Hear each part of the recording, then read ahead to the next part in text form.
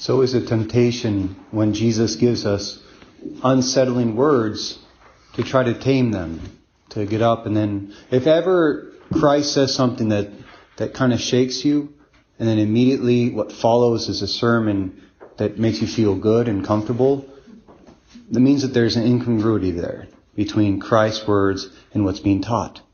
So conversion is allowing Christ's words to truly hit us, and then seeing, well, how can I convert to be more faithful to Christ, right? And so today, I think there's a close connection between what we heard in the second reading and what we heard in the gospel. First, the second reading, they're saying, do not forget discipline.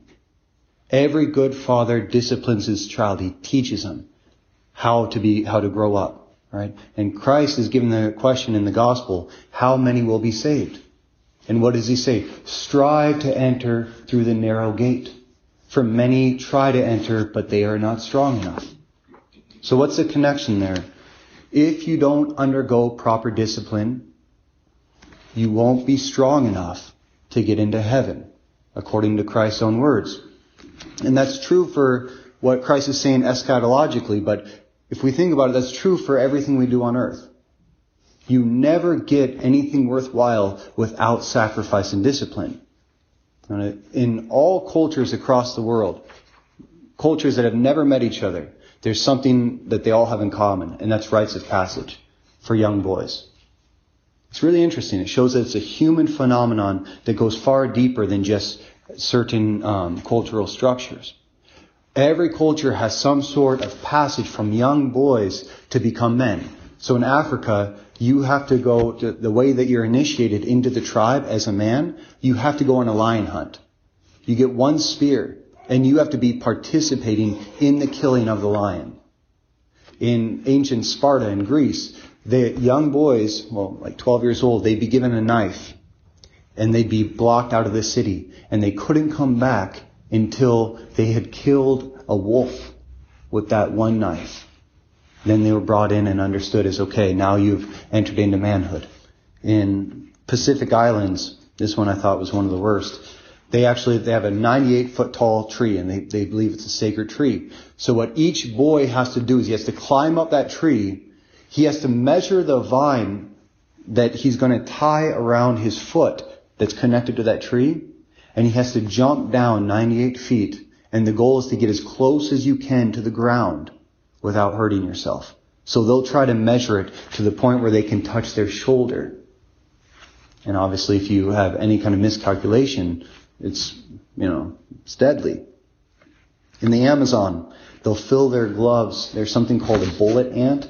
They say it's the most painful insect that we know on this earth that you get bit by. It's 20 times more painful than a wasp sting. And they fill a glove. The elders will fill a glove with like 15, 20 of these bullet ants.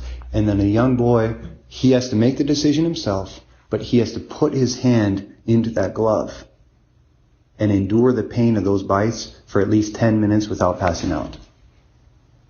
Yeah, it's crazy, right? Why do it? And why is it that the same phenomenon is all over the place? What do they all have? What's the psychology behind a rite of passage?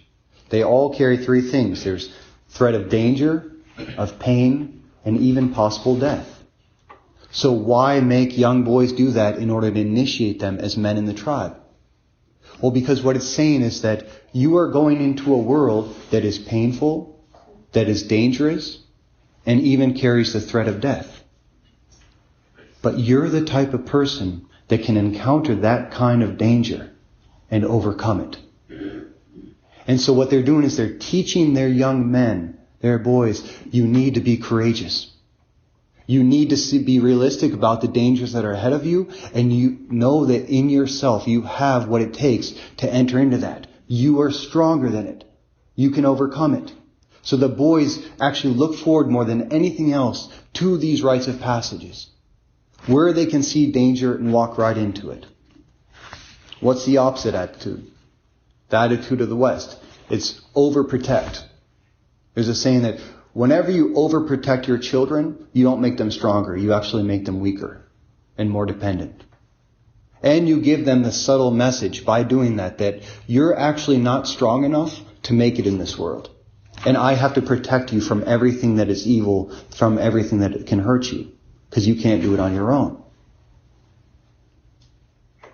So instead of preparing for them for life, we protect them from life. And the problem is, you can't protect from life, because life just is. And life is dangerous, it's painful, and there's death all around us. And so you're not supposed to protect our children from that reality, because you can't. The best we can do is prepare them, equip them, and show them you have the strength, you have the capacity to go into that and to come out on top. And then they become unstoppable. Because every problem they face in life, they have that same mentality of, I'm the one who stuck my glove into that glove of ants.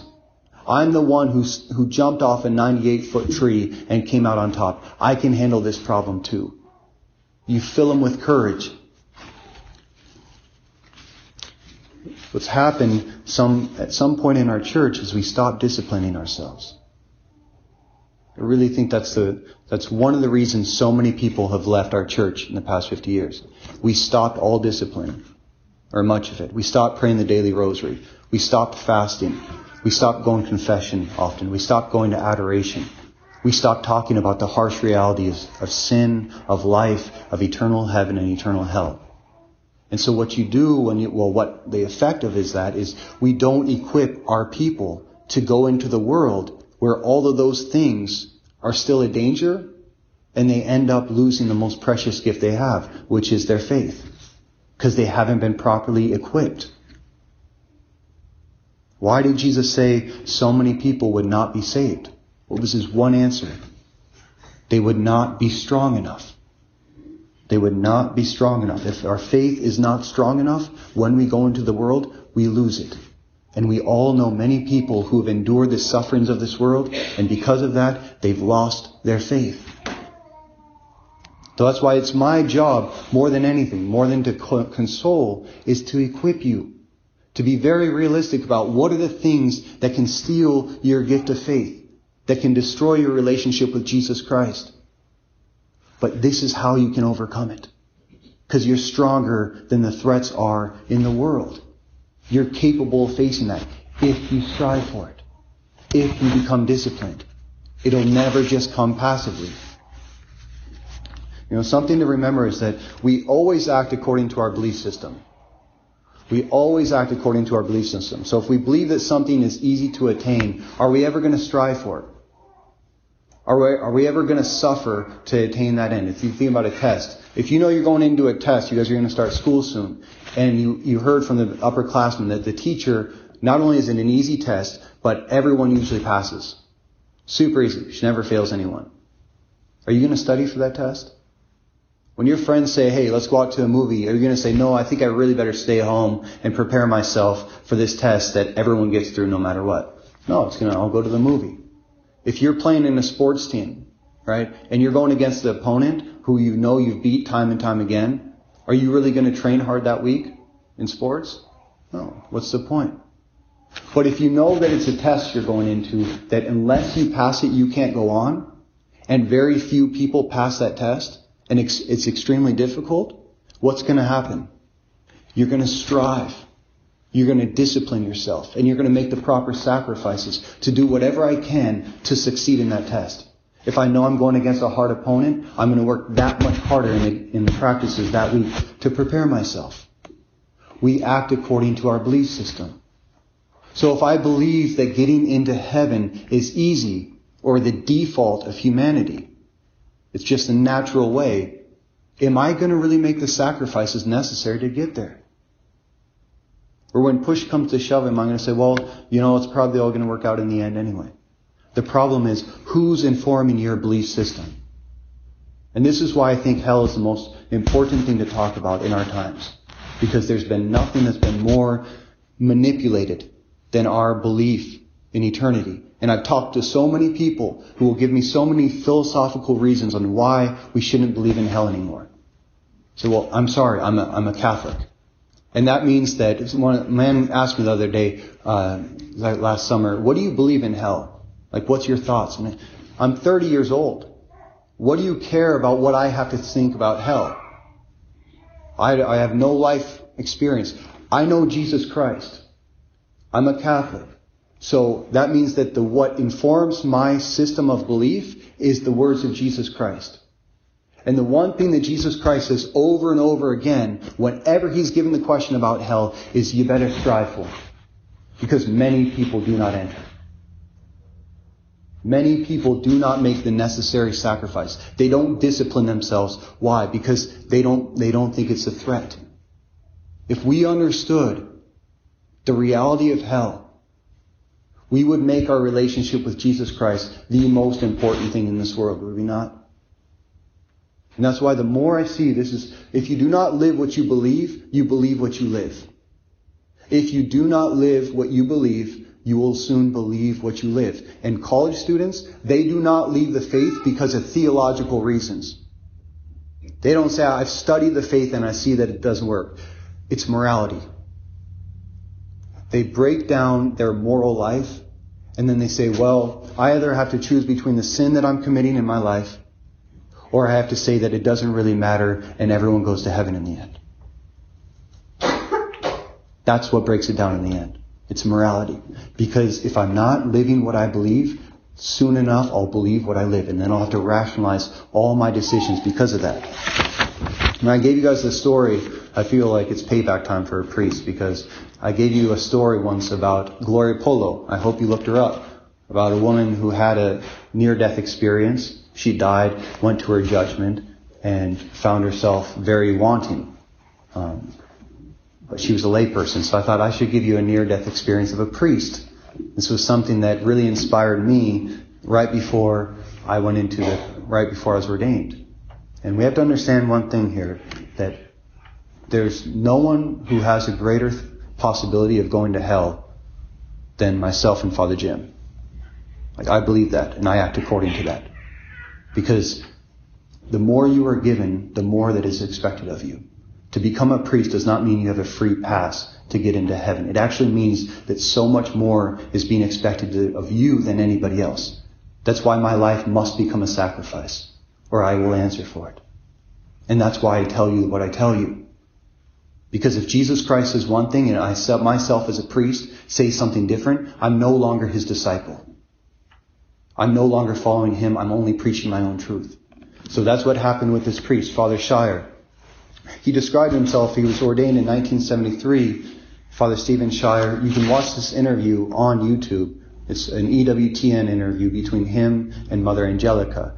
And what happened was he was ordained a priest for about 12 years. And he said that his whole philosophy was never rock the boat. He's like, people came to Mass, I made them laugh, I told them jokes, I made them feel good about where they're at.